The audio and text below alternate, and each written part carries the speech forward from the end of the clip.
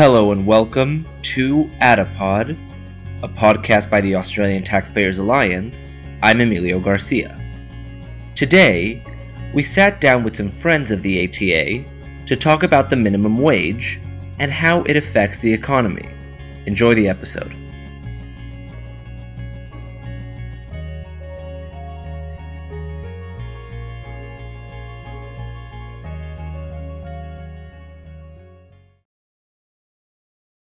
So here we are once again at the ATA offices with two great guests. Do you guys want to introduce yourselves?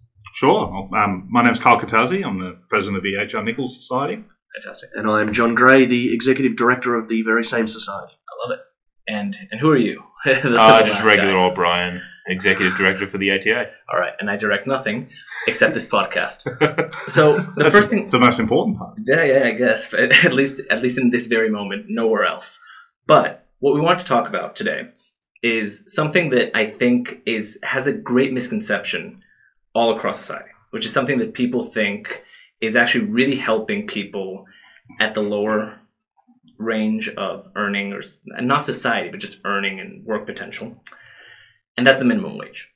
I think most people think, what a wonderful thing. This really protects people from being taken advantage of. You guys have a different point of view. Do you guys want to take it? Well, yeah, I mean, really it does the exact opposite of what people think it does. There's been literature on this for decades. We've known that the minimum wage hurts the poorest people in society. It tends to be quite racist in how it affects people. It affects the low-skilled, the unemployed, the disabled. A lot of these people that the most hardest hit in society are the ones that the minimum wage hits the hardest. And we know this, and yet continually we're having to talk about it. And as we are doing here, we're talking about it. But yeah, it does. And it just hits the people that really can't afford to be hit. You've got to remember, Australia now, as of the last couple of weeks, has the highest minimum wage in the world. But we've always been up the top there for a long period of time now. Right. And I don't know if you travel much around the world, but you notice when you go to other countries how mechanised Australia is compared to other places in the world. So because of our very high minimum wages, Australian industry has substituted labour for capital, right? And that's not necessarily a bad thing in some respects, except that when you're that capital being chopped out of the market, then you don't have work. Right. So what do? You go on the dole, or you have to find a way to upskill in order to be able to find that higher paid work. Right. And that's easier said than done if you're, an older person, harder to retrain, right, harder to get opportunities. The point is, and John's right, is the minimum wage, if it achieved what it set out to do, then why wouldn't you just make the minimum wage $1 million an hour, right? Yeah. It obviously has a detrimental effect on employment. So why do we have one?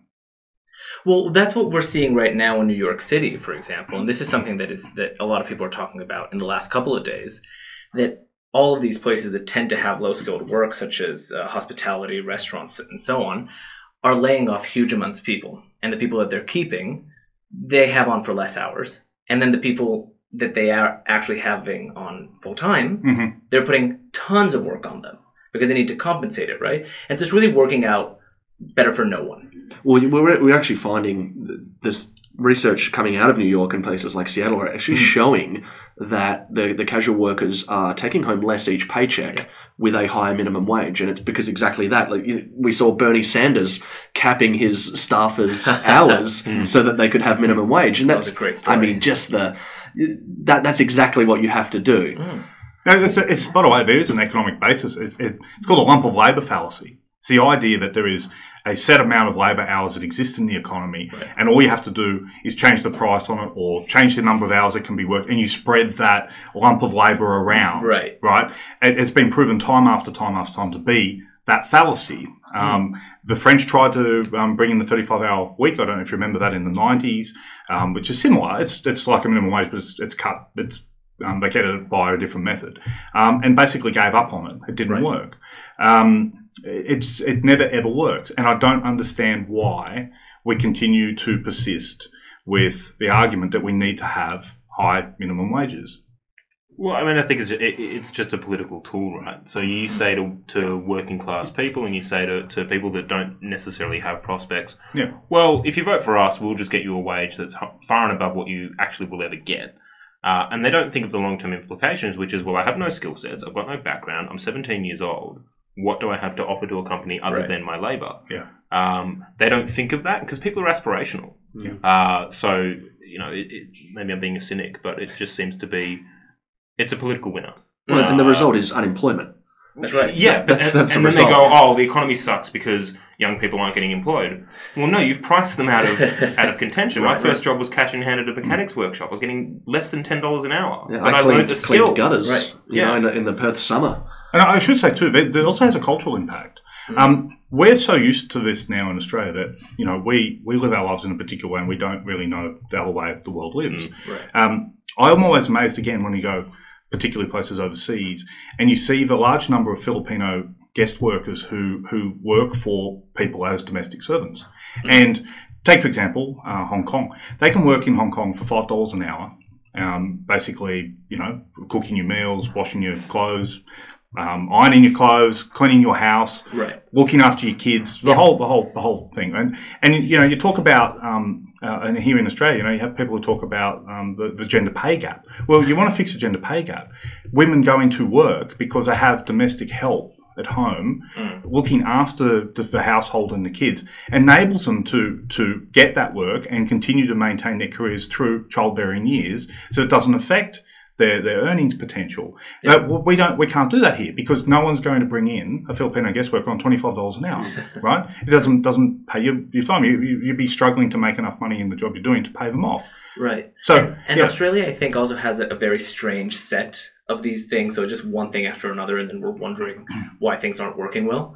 So you can if you choose to work and you want to get paid, you must make at least $18 and whatever. So it's about 20 now. It's about 20. The minimum wage is almost just $20 under $20 an hour. Okay, so just under 20. And that's the basic national minimum wage. You Award wages are higher than that. Wow. So that if you're, say, for example, a fresh starter in the nursing industry, that might be $23 an hour. Yeah. So, I mean, and that's the minimum, right? Yeah. If you want to work, that's as low as you can be paid. Yes. Unless you want to be paid nothing, in which case that's fine. You can work for free. If you just want to work for free, that's cool. But anywhere between, the government takes issue with. Well, and then we're going to take a part of that money that you're not making that much at the moment, and we're going to put it in a special bank account that you can't access because we've decided that we know better how to use your own money. Right. It just all stacks up on top of each other. Yeah, and there's a weird scenario where if you're a small business owner, you can work for less than minimum wage. You can start your business and struggle and do 14, hour days until you can get your business successful. And then as soon as you want to hire someone, well, you've got to pay them at least $20 an hour.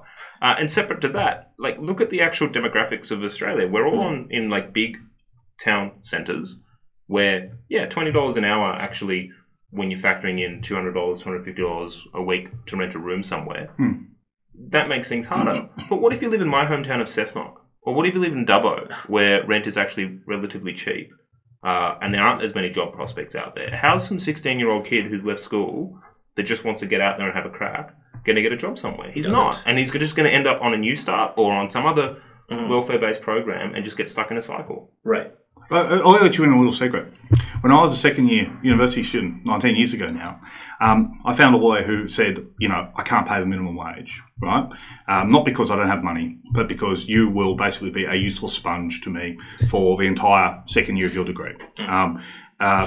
Will you work for me for $5 an hour and keep your mouth shut, right? And I said, God's honest truth, you have a deal. I'll work for you for $5 an hour. I worked for him for $5 an hour for a whole year.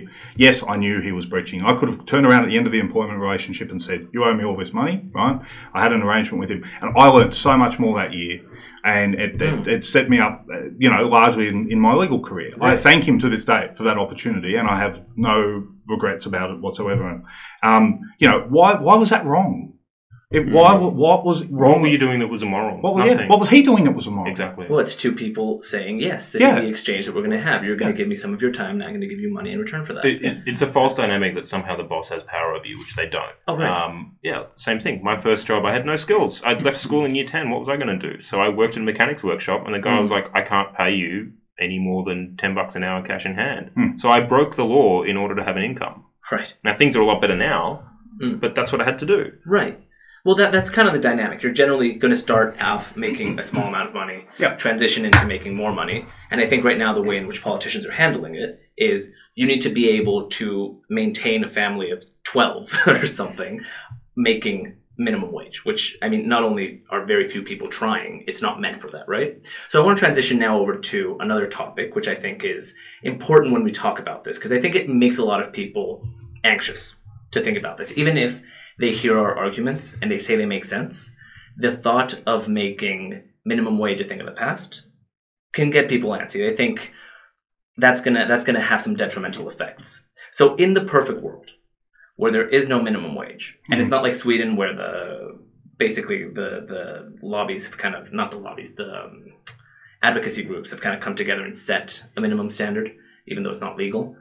How does that work? How do we handle that, and how do we make sure people aren't taken advantage of? Well, it is a tough one, I think, because I don't know that you can smash it overnight. It's not going to be an overnight solution, and indeed, I think culturally in Australia, it's almost impossible to fully remove the minimum wage. But we could start to do things like, and we discussed this, Brian, a little earlier, removing the minimum wage in regional towns, or perhaps lowering the minimum wage for different demographics, or just making adjustments rather than just saying, hey, we're going to slash the minimum wage. That the public's not going to get on board with that. But if you say, demographics, you mean age, right? Sure, or skill sets, or Gotcha. It might be two 17-year-olds, but one of them has worked before. Gotcha. You might then lower the minimum wage a little bit for them, but more so for the other person who has never worked. And so I think that the public would be more open to doing that, just incremental steps, and just showing that actually, by lowering it, you're not actually doing harm to anyone. You're opening up opportunities to people that are unemployed right now. So I think that's probably a good way of doing it. Well, if you held the minimum wage at no increase for the next 10 years, it would effectively almost become a redundant issue. Right. Yeah. As in the building industry, for example, right? There is no one in the building industry getting paid $20 an hour. It's a long way short of it, Really? right? So so when you in the building industry, I have a lot of clients in the building industry. When you go to do contracts or enterprise agreements, you never have to really worry about the rates, because everyone's getting $40 an hour. Gotcha. Right. So in a similar way, you could get to a stage. You leave the minimum wage $20 an hour. In 10 years' time, that's virtually been inflated into insignificance. That's one way. But I think another thing that's important to pick up, and I'm a classic free market. I don't believe the government should be involved in anything whatsoever. But if we're talking about politically, how do we transition to get to a situation, right? Well, if the concern is that you'll have a large working poor, well, you can deal with that with welfare programs, whether it's tax credits for those who earn below a certain level, whether there's welfare assistance, all that. A lot of those programs already exist, but you can do even more for a person who's, say, earning on a particular level. So it's not about, now I'm going to have this, underclass of people who are earning $5 an hour and have no money to pay for put food on their table. Right. So, and that's an interesting point you bring up, and it makes sense. But then we have cases such as very large companies like Walmart, for example, that, let's say it's not so much that they underpay their employees, but they count on them going on welfare. So, I mean, how do you square those two? Because we don't necessarily want companies to get away with paying people less just so they can go on the dole, right? Well, I mean, the solution is to abolish welfare, isn't it? But, without being able to do that, the government can quite simply increase the tax-free threshold for those people. That is the quickest, easiest solution that the government has control over. For anyone earning, say, between $5 and $15 an hour, you don't pay income tax whatsoever. Yeah. That's the easiest solution. Yeah. But it won't happen. Right. No. That seems fair. Brian, do you want to jump in here? Yeah, I mean, this goes back to, actually, I think LDP policy was your income bracket up to about $40,000. $40,000, no income tax. And then after that, you had like sort of a flat bracket attached. 20% flat tax rate. 20% after that. But that's one of those things. So you get governments turning around saying, we're here to protect workers because we're going to give them a minimum wage, and our employment rates seem to always stay the same. They never go down. So there's clearly a percentage of people out there that potentially could have a job that don't, and there must be a reason for it. And the ones that are lucky enough to progress into a job, tax the shit out of them. Right. Well, sorry, why? Right. But let's keep in mind too that the unemployment rate is a little bit deceptive because Yes, it only it includes is. those who are looking for work. Yeah, what does that mean? Right. Yeah. Right. You walk into a supermarket on any Tuesday morning, right, and it's full of people, right, and you're wondering what are all these people doing in the supermarket, right? Why aren't they at work? Right? Who are these people? Right? Now, okay, yeah, there's some people have a day off, they're shift workers, whatever. I get that, right? But a lot of them, what is it? It's like 1 million Australians are on disability support pension, right? Wow. They don't count any unemployment statistics, So, I mean, that's a separate issue which we can talk all day about. But, Right. Well, I think if you look at the youth unemployment rate as well, it's significantly higher than the federal unemployment rate. And that's, these are the people we're talking about helping. It's the youth, the unemployed, the low skilled, and removing the minimum wage would do that. Right. And not only that, but also the super seems pretty harsh to kids. And they're saying, well, they're going to spend it badly. It's like, yeah, but they're kids. They're making less money than they're ever going to make. Why are we taking their money and putting it in savings now? Right. And double taxing on fuel and taxing on alcohol and everything. Or a stamp duty or a levy or anything like that. But also, like, just on the unemployment figures, that's a national average. Yeah. Right. Go to a regional town in Tasmania, find out what the unemployment That's rates true. are there.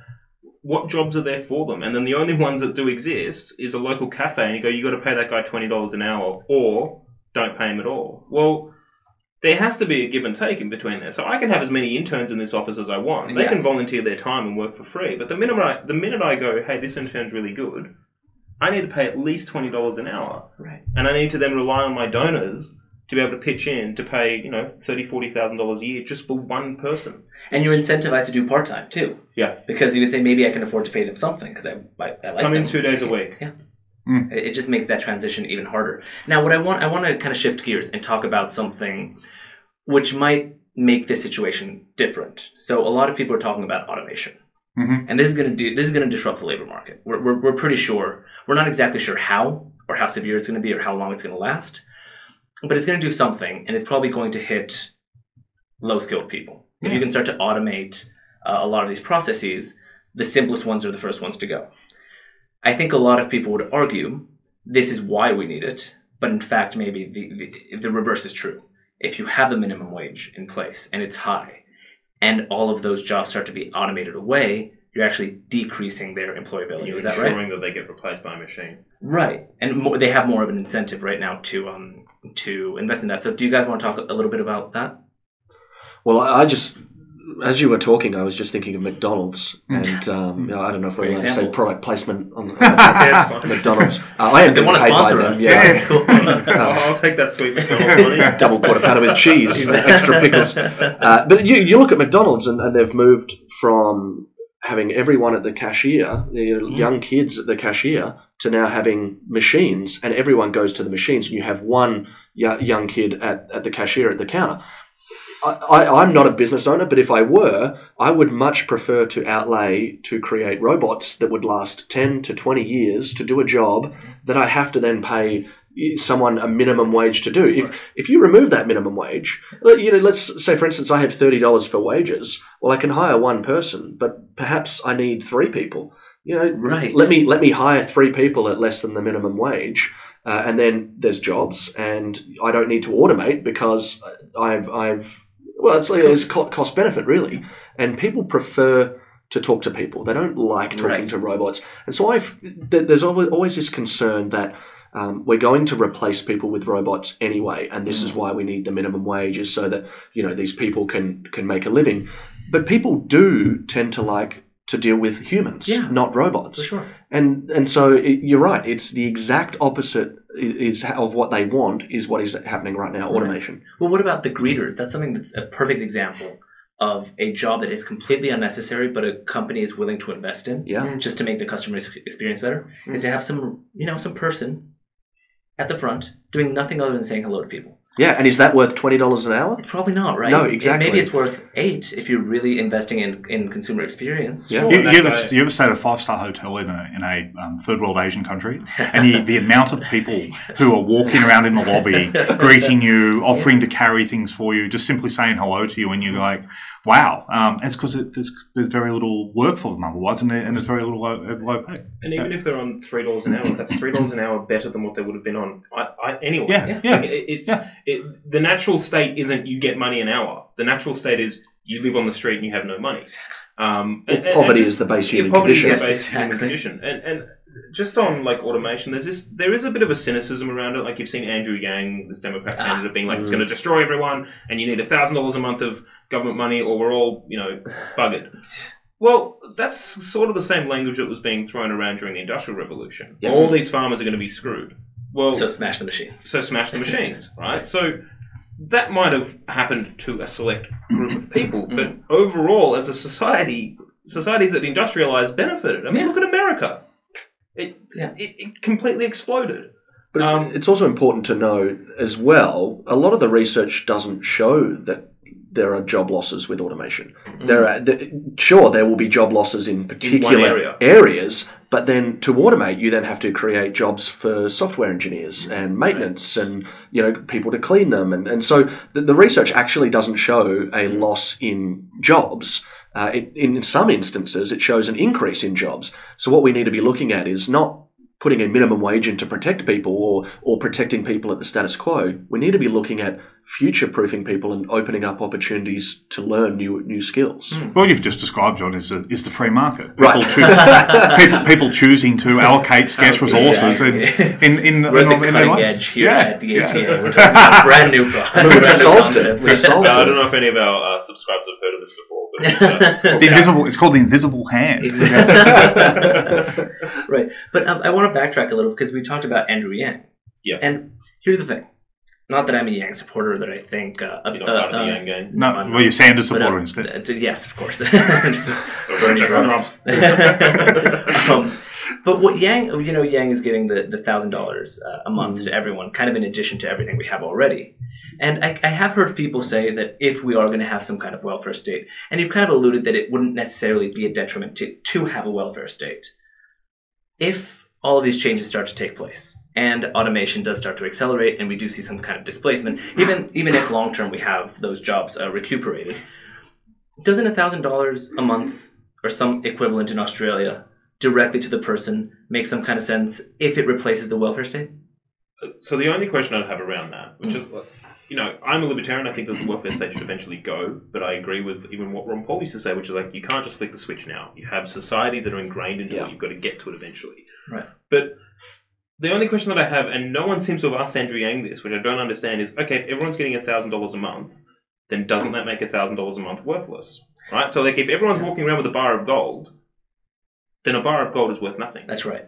Yeah. So I don't quite understand, and there are some libertarians who believe in a universal basic income and all that kind of stuff. And it's look, I'm not an economist, so it gets very weird for me. But doesn't the UBI presuppose the abolition of other welfare programs? It does, yes.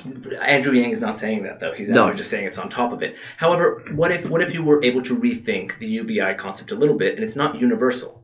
It's a welfare program. If you're poor, you get this money, but instead of us giving you all of these services around your property, you just get the money. Yeah. So it's interesting that you bring that up, because as we speak, there is a study on exactly that in Finland. They are doing exactly that. Preliminary results were released, I think, late last year, early this year, and what it showed, and they did exactly that. So they had two groups. One was welfare as it stands, and the other one was here's the same amount of money, but you don't have to report anything. You don't have to look for a job. You can just get that money without any conditions on it. And so the preliminary results, and the idea behind a UBI is that it incentivizes people to find work, because then they don't have to worry about anything else. But the preliminary results, they were mixed, and I'm looking, they're going to release the full results end of next year. But what it did show, so it didn't incentivize people to find work, right. But what it did show was that people were happier, and that there were reduced costs through bureaucracy. So administrative costs were down. And so you were actually, the government was saving money while making people happier but it wasn't incentivizing them to work. So if that's the kind That's of a problem. I don't know if it is a problem, because if that's the kind of if we can save costs, make people happier, we're actually better off than what we are with a welfare Still system. a benefit. It's still a better benefit. It's better than it is before. We Right. do want to incentivize people, which is why I throw around the concept of maybe a compensatory income as opposed to a universal basic income. Because I think what they're doing, correct me if I'm wrong, in Finland, it's here's enough money to live off.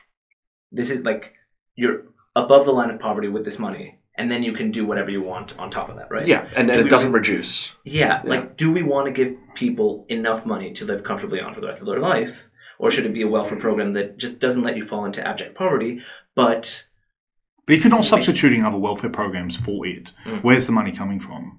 Additional taxes. So we're paying higher taxes to pay people to do nothing. It sounds like the we already dumbest have thing. that money. We're already spending it, right? I mean, Yeah, but you're saying there'd be more then. You're just doing even more still. no, because it's not universal. It's a welfare program only for the people Yeah. that would currently be on welfare. Everyone else is working. If you make money, you Yeah. wouldn't be receiving that money. So instead of getting the dole, they're receiving a flat universal amount. Not universal. Well, I'm sorry, a flat amount. A flat amount, yeah. Well, what's the difference between that and the dole? I don't understand. Well, so Well, on the those are dole, services, right? the services on the dole, you actually have to, in Australia at least, you have to show that you are finding a job. You have to prove that you've got, an interview this week, an interview that week. You actually have to do that, and so It's very nominal, though. well, it is, but it does actually show. It creates a bureaucratic. It creates a group of bureaucrats that then have to process all of that. Process Whereas it. if they just go, do you qualify for this amount of Yes, money? here's Here the it money. is, and if you waste Yeah. it, that's on you. Exactly. There's so few people in Australia receiving New Start allowance now. As I said, there's 10% of people receiving disability support pension, right? You don't. If you really wanted to be a dole bludger, why would you go on New Start? Yeah.